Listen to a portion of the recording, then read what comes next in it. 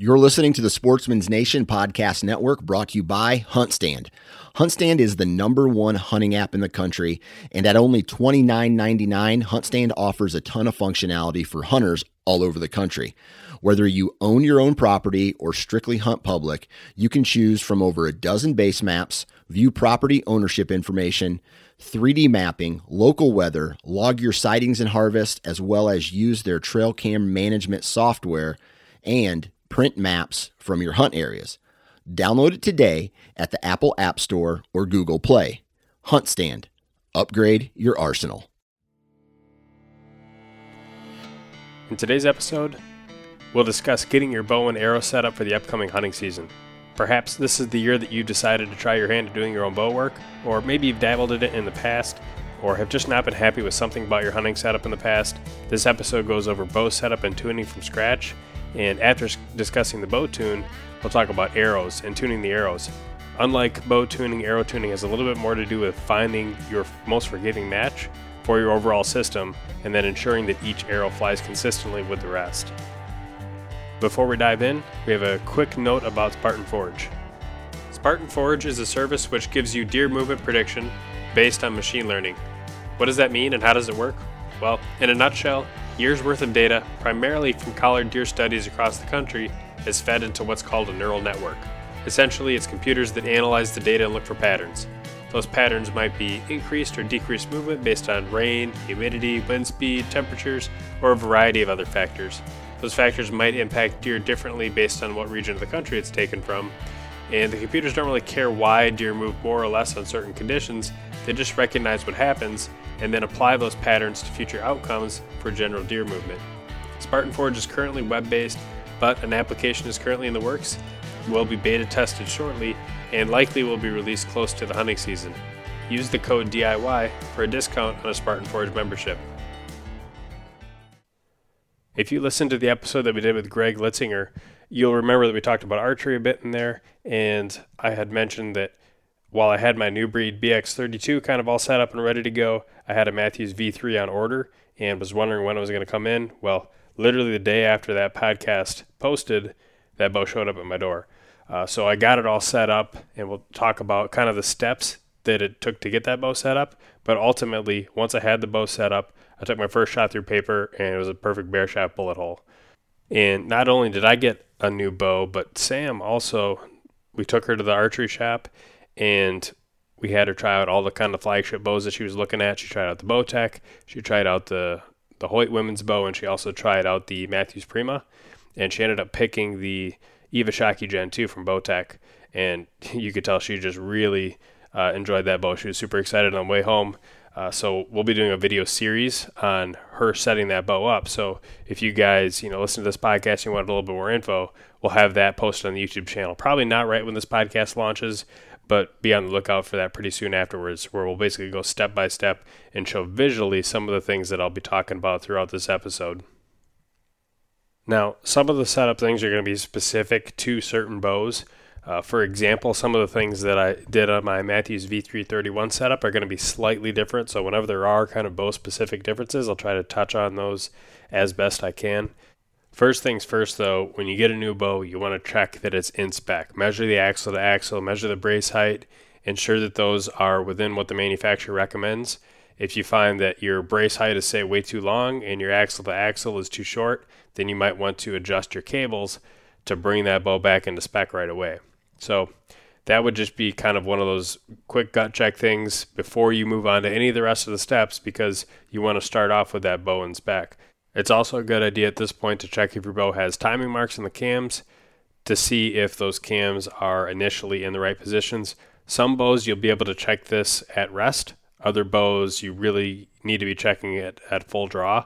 So if you have access to a draw board, or you have somebody who can kind of watch you draw the bow back and just see when the stops are hitting the cams, if you come back to full draw and just kind of verify again if the cam system is the type of cam system where you would have string stops or limb stops that would one hit at the same time, you can just do a quick draw back and just see if those are indeed hitting at the same time. If not, you may need to add twists, to one of the cables in order to make sure those cams are synchronized. And then, like I mentioned before, different bows will have kind of different steps potentially on how you originally want to set them up. For the Mathews, what I did to get that set up is I started first by tying in my nocking point.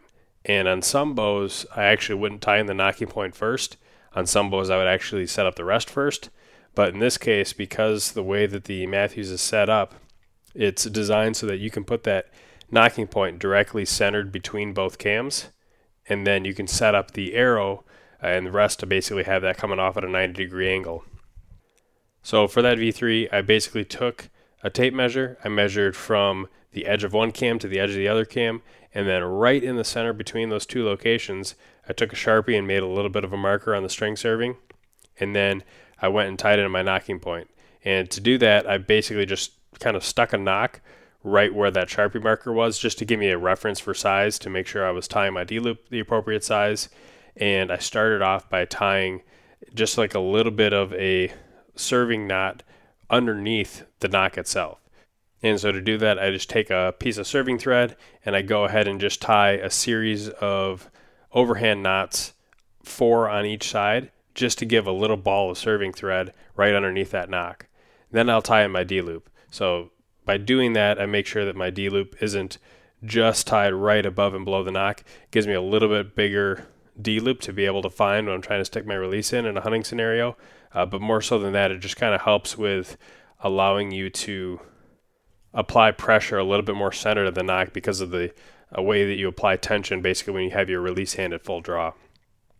Now, believe it or not, there is a right and a wrong way to tie your D-loop, and I can try to explain it a little bit over the podcast, but it's going to be probably best if you go ahead and look up a picture of what a proper or improper D-loop looks like. The knot itself is pretty self-explanatory. There's a lot of tutorials online, but you want to tie in such a way that those knots have the D-loop coming to one side of the string above the knock and on the other side of the string below the knock. And it matters which one is which because of the way you're going to apply torque with your release. By having those knots facing the correct directions, you ensure that you're minimizing the amount of torque that actually is applied to the string. And then the next step was to go ahead and attach the rest to the bow. And I put my bow in a vise, bolted the rest onto the bow, and I went ahead and clipped an arrow on. And what I'm looking for here is just to try and make sure that that arrow is coming off of that string at a 90-degree angle. So if I had my string perfectly vertical, which I can measure pretty easily with a bubble level in that vise, I want that arrow to be perfectly horizontal when I put a bubble level over the top. And I can just adjust that rest up and down until it is at that location and then lock down the vertical adjustment. And then for the horizontal adjustment, I just set that rest so that it's 13/16 of an inch out from the flat spot on the riser. It's just kind of a good starting point all around. Most manufacturers will recommend somewhere around that, 13/16, 7/8, maybe even 3/4, somewhere in that general vicinity as a starting point. You may move it a little bit when you go and do your tuning, but it's a good general place to set up. Now with some bows, I wouldn't do it in that order. I would actually put the rest on first, and I would set the rest up so that the arrow was coming right through the center of the burger hole button. Some people like to have it running through the top or the bottom of the burger hole button, but again, most manufacturers as a general rule would have you use a starting point of having that arrow run right through the center of the burger hole. And once you have the rest set up vertically in that position, then you could tie on your nocking point so that your arrow was, once again, horizontal as the string was vertical. In other words, basically perpendicular to the string itself. At this point, you could go ahead and shoot an arrow if you really wanted to, but it probably makes more sense to just start setting up the rest of the bow so you can begin the tuning process. I would put the bow in a press, put the peep sight inside the string, and if you have old measurements from the last peep on your old bow, that's a good place to start it. And I might tie a couple of wraps around that peep with just a square knot or something, or a constrictor knot, just to kind of hold it semi in place, knowing that I might want to adjust it up or down. And then I'll take the sight, mount it onto the bow, and just go ahead and I'll draw back with an arrow. I won't shoot anything yet, but I just want to, close my eyes, come back to full draw, and look through that peep, and then see if it needs to be adjusted up or down at all. And if you, again, come back to full draw with your eyes closed and open it up, you're not really cheating yourself, and you'll be able to see pretty easily once you open your eyes if that peep actually needs to move or if it's in the right spot. So you can adjust it up or down, get it to where you like it, and then go ahead and tie that peep sight in. Now, once the peep is tied in, you might notice that, it could be perfectly straight or it might be twisted a little bit. At that point, I like to go ahead and shoot arrows. Doesn't matter if it's tuned at this point, just shoot some arrows and see if that string starts settling at all, if that peep sight starts twisting a little bit one way or the other. Different people will give you different recommendations on how many shots to shoot. Typically with good modern bowstrings, you don't need to shoot that many shots. And if you do have a significant amount of twist, you can go ahead and just start fixing that right away. But if you have almost a perfect peep sight, or maybe it's just rotated a little bit, I might shoot 20, 30 shots just to see if it moves at all. But once you have that initial round of shooting set in, and you do need to make an adjustment to your peep, then once again I would just put that bow inside the bow press and then just make an adjustment in order to kind of ensure that that peep is coming to the proper alignment. And if you have something like a nose button or anything else like that, kisser button, this would be the time to go ahead and tie that onto the string now.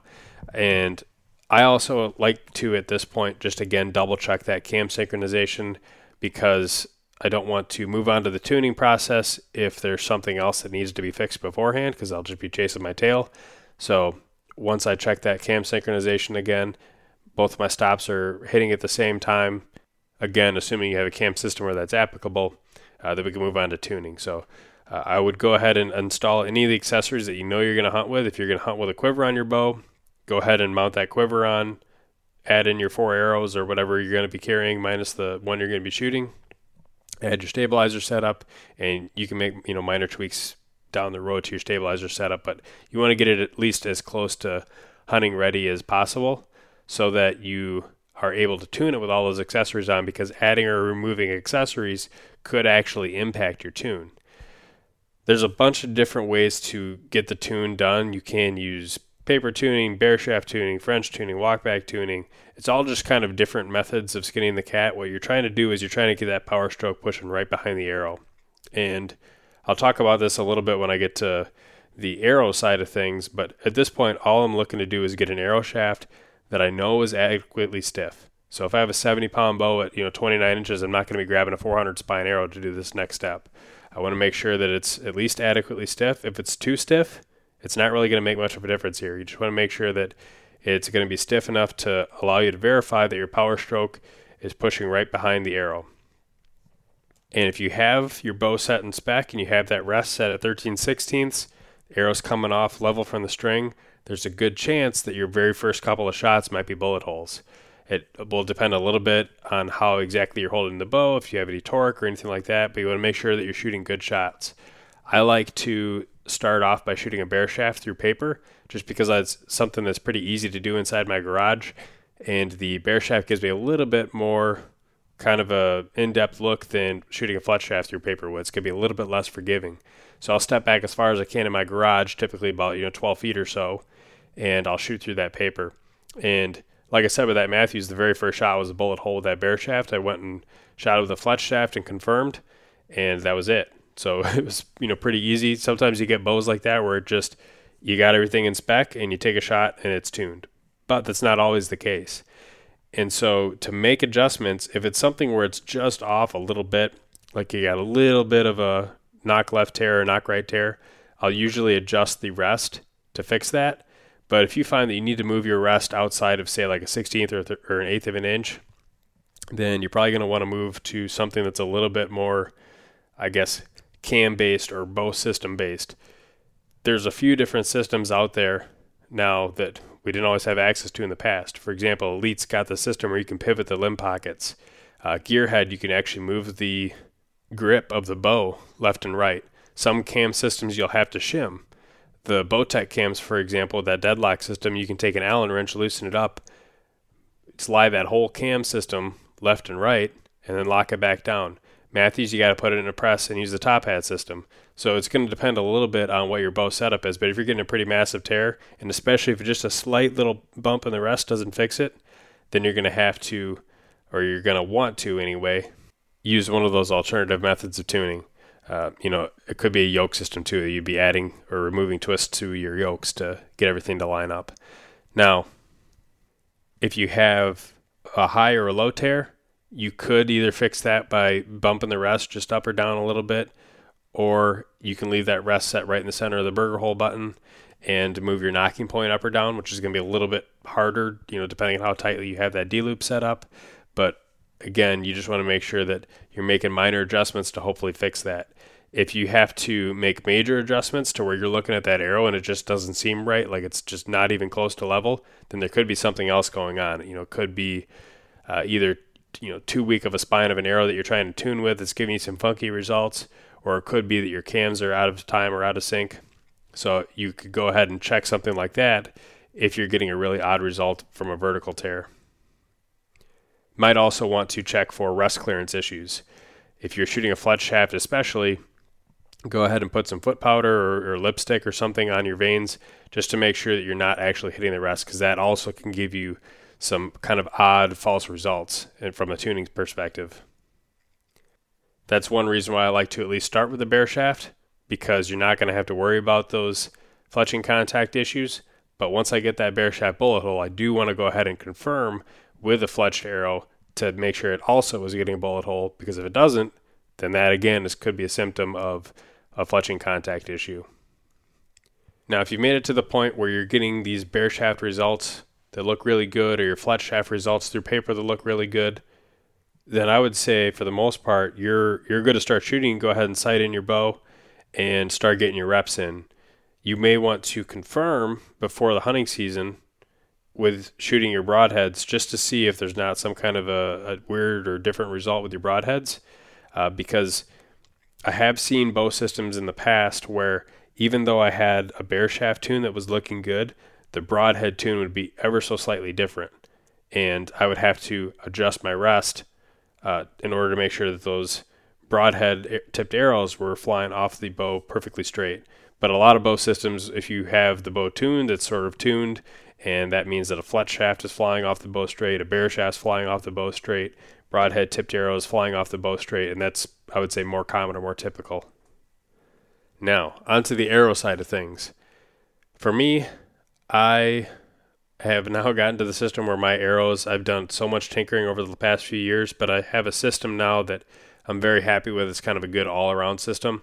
I'm shooting just a hair over 500 grains total weight, upper teens in terms of FOC. The setup for me is adequately fast, but it still has fairly good momentum. Again, I'm mostly shooting shorter distances. It's quite forgiving. I'm able to shoot it very well, especially with this new rig that I have set up with the stabilizer setup. That's a little bit longer bow than what I shot last year, and I am just shooting it extremely well. So I've been really happy just over these last couple of weeks after getting the bow set up with just the amount of tight groups I'm able to shoot at 60, 70, 80 yards, even though, again, more likely than not, my shots are going to be under 40 yards and preferably under 20. Arrow tuning is kind of a hot topic, and assuming you have kind of a general frame of what you want your arrow setup to be, like, do you want a super heavy, hard-hitting arrow setup, 650 plus grains, or do you want a blazing fast light arrow setup, or do you want just something that's kind of middle of the road and it's going to be kind of a good all-around, not super heavy, but also not super light, adequate speed, not blazing fast, not crazy slow, decent pin gaps, that sort of thing? Then those are things that I would kind of say is outside the context of what arrow tuning is. It's more just kind of arrow selection. There is a pretty popular trend now where people will take different field points with the understanding that they're going to just try different spines of arrows and different field points to see what matches or fits best with their bow. And I would sort of caution against using that, because if you tune the bow to the arrow, then you can make just about any arrow recipe fly with perfect bullet holes out of your bow, again, provided that your arrow is stiff enough. I'm able to shoot arrows that are like 200 spine, 250 spine with pretty light points, where the spine charts or the softwares would all say it's crazy over stiff for my setup. I'm still able to tune those and get great broadhead flight and great bare shaft flight, just great tune overall. The only thing is, if you're shooting a super stiff system, then you might not be as forgiving, according to some of the elite archers, as if you had an arrow that has effectively your optimized spine match. And that is a little bit more close to what I'm talking about when you talk about arrow tuning or dynamically spine matching to your overall system. But for just kind of setting your preferences, you can absolutely have your bow set up and say, hey, I want to shoot my setup at 265 feet per second, and that's what I want to target. And you can shoot an arrow out of your system. You can get a speed. If this is something you're looking to do, there's something called the constant kinetic energy assumption, and it's pretty close. What it means is that no matter what weight arrow that you shoot, your momentum is going to change, but your kinetic energy is going to be roughly the same. In practice, it tends to grow a little bit, but by a few percentage points as you go heavier and heavier with arrow weight, because your bow gets more and more efficient shooting those heavier arrows. But for the just kind of a general rule, you can make the assumption that kinetic energy is going to stay the same. And so what that means is if you're able to shoot an arrow at the shop, or if you have a chronograph at home and you get a speed with a 400 grain arrow and you measure your kinetic energy based off of that, and it says you got 80 foot-pounds of kinetic energy, you can assume that, hey, if I shoot a 600 grain arrow, I'm also going to have that same 80 foot-pounds of kinetic energy, or perhaps 81, 82, and then do the math in reverse to figure out what your resultant speed would be with that arrow weight. And by doing that, you're able to get a pretty close estimate on what you want your setup to weigh. So let's say you've decided that you want to stick with that, roughly 265 feet per second plus or minus. We'll stick with that same example. And we'll just say that, for instance, based on the assumptions and calculations that you made, you're going to require a 525 grain arrow to do it. Well, now you can start doing the math on, your grains per inch for your arrow, your inserts, your components, vane weights, etc., in order to make that arrow weight happen. And so now let's say you've got all your components, that based on the spine chart or the software, your arrow is going to be adequately stiff, meaning it's either right on or it's maybe even a spine stiffer. I know a lot of guys that like to err one side stiffer than what the spine chart would say is optimal when they're planning on doing a hunting setup, especially shooting fixed broadheads, a little bit less flex. So it could be a little bit more repeatable in terms of fixed blade broadhead flight. But once you have your arrows picked out, you have all your components, all your accessories, you'll need to get those arrows cut to length. And we'll get into how this can be part of your arrow tuning process. But for me personally, I just like to set those arrows cut to length as short as I feel comfortable with in front of the rest. Now, you'll see sometimes people will talk about trimming the arrow in order to get the right tune. That's something that would be very similar to what you might see with traditional archery, where it really matters how stiff dynamically that arrow is coming off the bow, because if that arrow is too long, it might be too weak, and you're going to get a certain tear. The arrow is going to come off the bow a certain direction.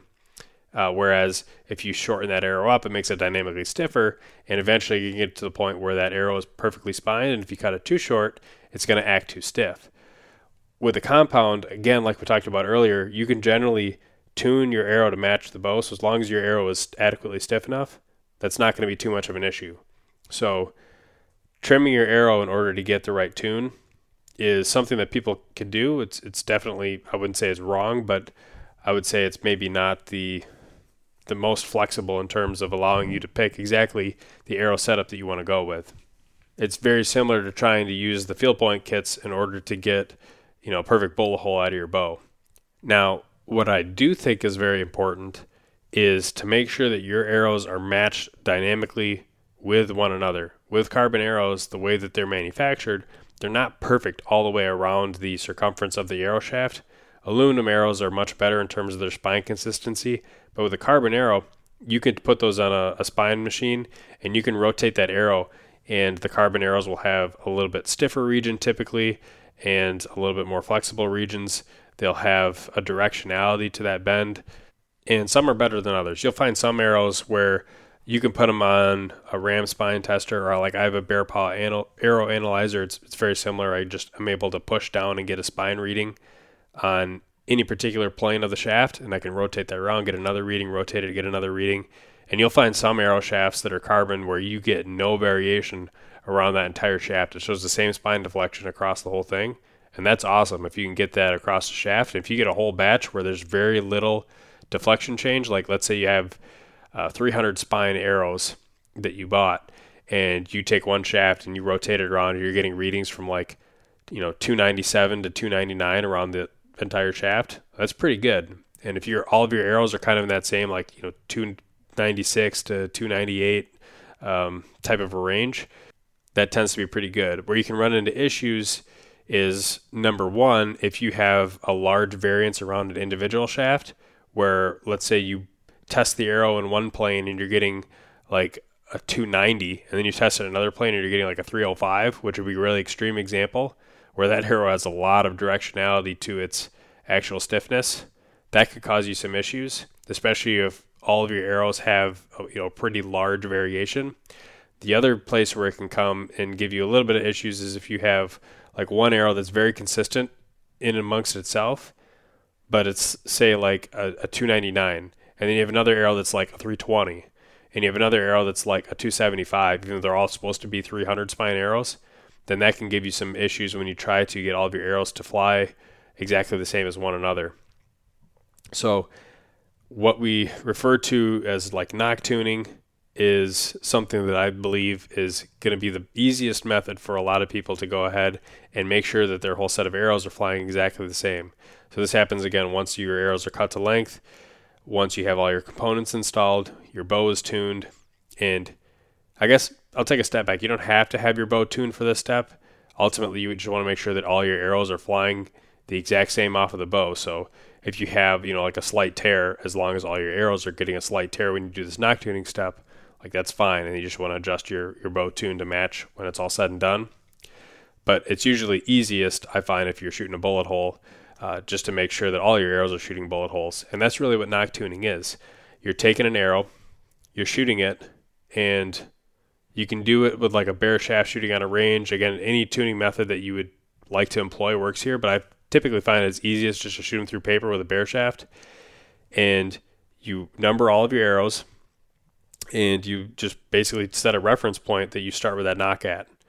And you shoot all of those arrows and look at all those holes. And if you find that like 8 out of your 12 arrows are perfect bullet holes and 4 have slight tears, and they were all good shots, if you have a bad shot, you just want to reshoot it, then those 4 arrows that gave you a slightly different tear, you'll want to take those nocks and just rotate them like a quarter turn at a time and shoot them again.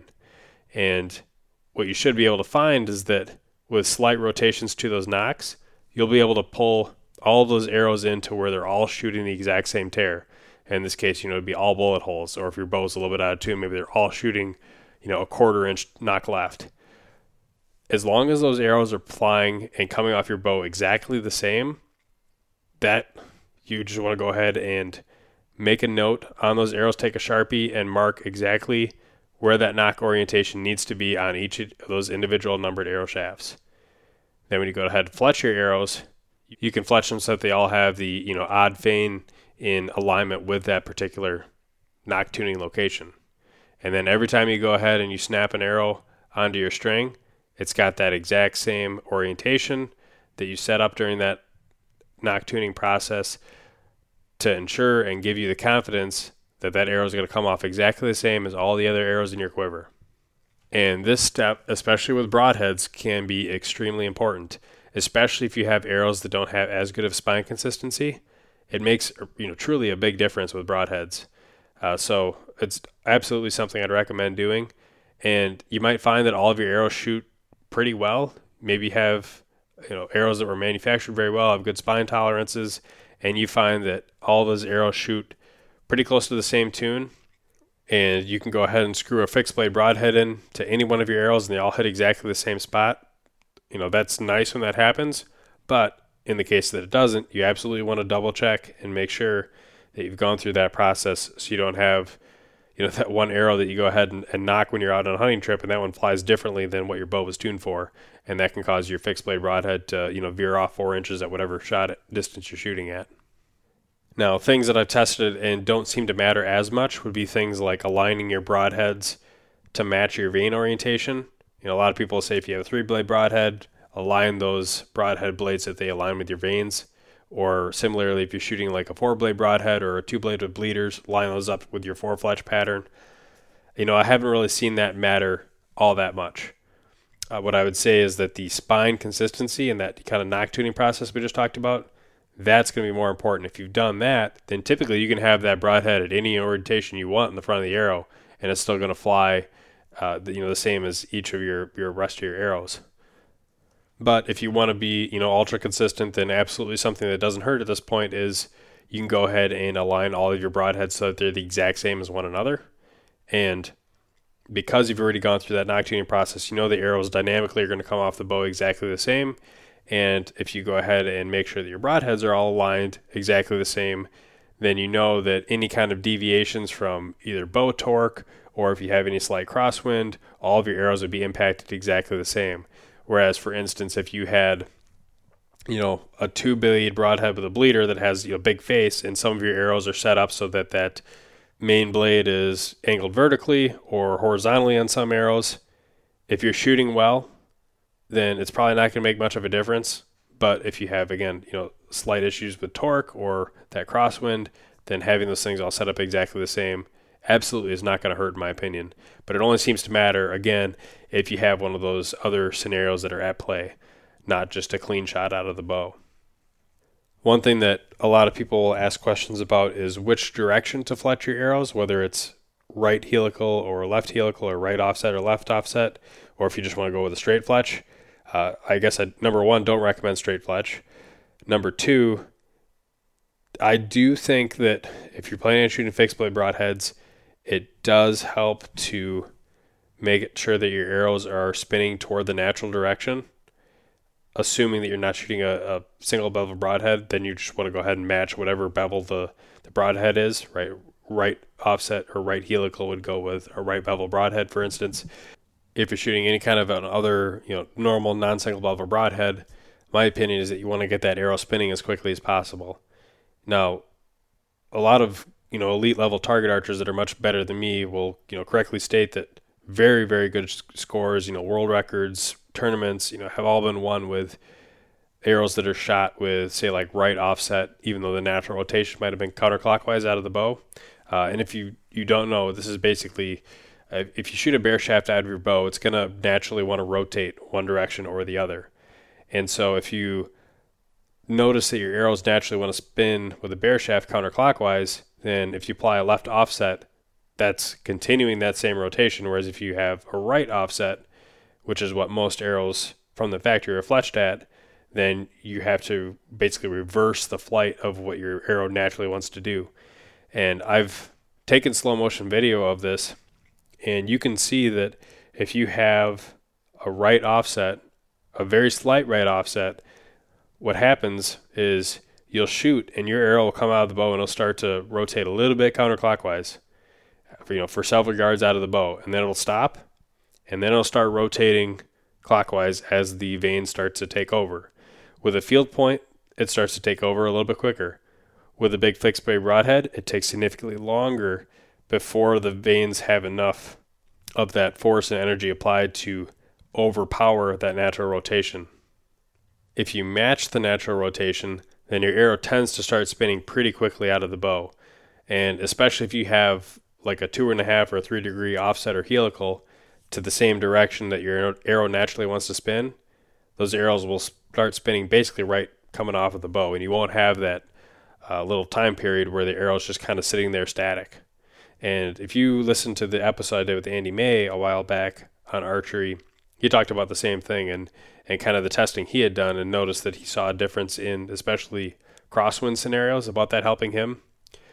And that's definitely something to keep in mind. Another thing to keep in mind is that, at least based on my testing, field points, mechanical broadheads, right, it doesn't seem to matter as much. And that kind of goes along with what you hear a lot of times people on the tournament side of things saying it probably doesn't matter as much as people like to say or think that it does. But if you're shooting a broadhead, especially a big fixed blade broadhead, especially a broadhead that has a planarity to it, like a big 2-blade, then, if you think about that arrow coming off the bow and taking, 10, 12 yards to really start rotating, all of that time, your arrow is, flexing a small amount. It comes off the bow and it's not just perfectly straight right away. That arrow is being compressed. It has forces. It has little oscillations. And once you start that arrow spinning, it starts to normalize those oscillations out, and it starts to recover in flight. And similarly, if you have a big broadhead out on the front and that arrow's not spinning at all, and you have those little oscillations going on, and let's say you have a little bit of a crosswind or you torqued your bow a little bit, well, all that time that arrow is basically sitting static, all of those little factors can start to add up into a planing force that could affect that broadhead flight and cause it to shift one way or the other. But once that arrow has begun spinning fast and it's rotating well, all of those forces start to normalize out.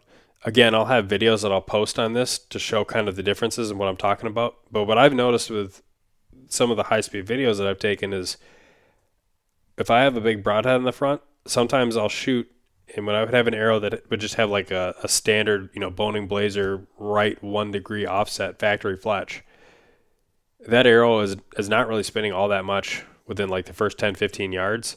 And occasionally I'll get kind of like a knuckleball effect if I have some type of crosswind, or again, if I was torquing my grip a little bit.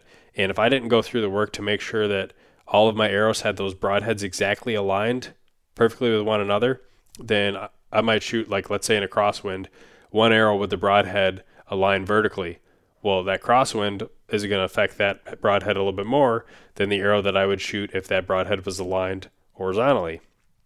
And so if you're able to get those things spinning pretty quickly, then the one arrow is going to react basically the same as the other arrow in a much shorter amount of time. So that's kind of a long way to explain why I would recommend, if you're going to be shooting broadheads, going ahead and matching that natural rotation with your fletching rotation. Assuming, once again, that you're shooting double bevel broadheads, 2, 3, or 4 blade. If you're shooting single bevels, then again, matching the rotation of the bevel is going to be pretty important. So in an ideal world, if you're shooting single bevel, and let's say your natural rotation is to the counterclockwise direction, it might make sense to go with a left bevel and a left helical, and go ahead and ensure that you have, like waxed your threads and whatnot to make sure that those threads aren't going to loosen too much when you hit the target, because it did seem like when I had shot some of those types of systems in the past where you're rotating counterclockwise, your points could be a little bit more likely to loosen up when you hit the target. But when I'm shooting double bevel broadheads or I'm shooting field points, it's just never really much of an issue with that arrow spinning counterclockwise. But again, single bevel broadheads with a left bevel is a little bit different story potentially. So you might just want to go ahead and verify that. A lot of people that shoot single bevel broadheads, I believe that by the numbers, right bevel is more prevalent than left bevel is. And with the right bevel, you're going to want to make sure that that is right offset to match that right bevel. And if you're worried about this whole, getting the arrow spinning fast, if you shoot a pretty substantial helical or offset, you can still get that arrow rotating pretty quickly, especially if your broadhead doesn't have a whole ton of surface area. The last thing I'll touch on is just really kind of microscopic, changes or differences, things you can play around with that could make a real difference in your overall setup, your accuracy, your consistency. But everything I've kind of touched on to this point is going to get you a long ways in terms of being set up and ready to go for the hunting season. But if you want to take it to the next level, then there are a few references to some of the things that people do in the target archery world that I'll point to be directions that you might want to look into. For one, there are sort of advanced tuning methods that some people will do to try and optimize their forgiveness. We talked about getting a perfectly flying arrow shaft out of your bow. Well, as an additional step, some people do line tuning or group tuning, where they'll shoot either groups or they'll shoot at a horizontal or vertical line at really long distances, whatever distance they're comfortable at, and they'll go ahead and take notes on how well they shot, and then they'll adjust their rest very, very small increments and do the same thing over and over again, and just micro adjust that rest one way or the other, left and right, up and down, and then look at the data and see which exact position of that rest gave the most forgiving group. It's not an amount of rest movement that would cause you to go from like a perfect bullet hole to like a 2-inch right tear. It's very small, microscopic amounts of adjustment. A couple clicks one way, a couple clicks the other to see what's the most forgiving. Another thing that you can look to do is adjust your point weight up or down to try and get a more optimal spine match. This is something that I found out about reading some of the articles by John Dudley, where he talks about adjusting your bow weight up and down by, say, like 3 pounds up, 3 pounds down, and shooting at long range to try and figure out which setting gives you the most forgiving groups at those longer distances. And you can do a similar thing just by adjusting your point weight, because again, you're adjusting how dynamically your arrow matches to your bow. So if you increase your bow poundage, you're putting more energy into that arrow. If you reduce your bow poundage, you're putting a little bit less energy into that arrow. It's going to cause less compressive forces, less flex onto that arrow shaft. And similarly, if you increase or decrease your point weight, you're doing the same thing by, increasing or decreasing the amount of flex that you get as that arrow is fired off of the bow. And so you might find that there's a very optimal match that's going to give you the best groups. What I tend to find is that for me, especially when I'm shooting fixed blade broadheads, erring on the stiffer side usually gives me about the best groups that I can ask for, and trying to optimize beyond that hasn't really made much of a noticeable difference, but it also could be that I'm just not a good enough shot to be able to shoot the difference at some of those longer ranges with broadheads. Originally, some of the articles that were written are based more on the target side of things, again, shooting with field points. Testing your fletching configurations is another thing that you can look to do that, again, could really help you to optimize your overall system, especially would be recommended if you're going to be shooting a very large broadhead, or you're going to be shooting in special circumstances, like you're going to be going out west and you want to know what your crosswind performance is like. You want to play around with your fletching noise.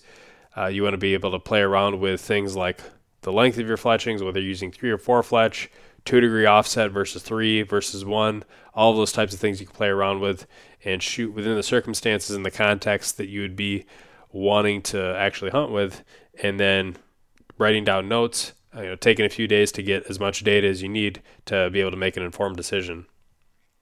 And the last things to play around with would be, quiver on your bow or off your bow, stabilizer setups, which is, another topic in and of itself, that there's probably better content from some of the expert archers on exactly how you can play around with those stabilizer setups than I could really give you to explain what each of those movements is truly trying to give you, and be able to improve your pin float pattern in context of what you're seeing, and then being able to adjust your, either side bar or front bar weight to try and give you a little bit better hold. But again, if you're only hunting, inside of 20 yards, then some of those things are more minor in context compared to some of the other things that we talked about earlier.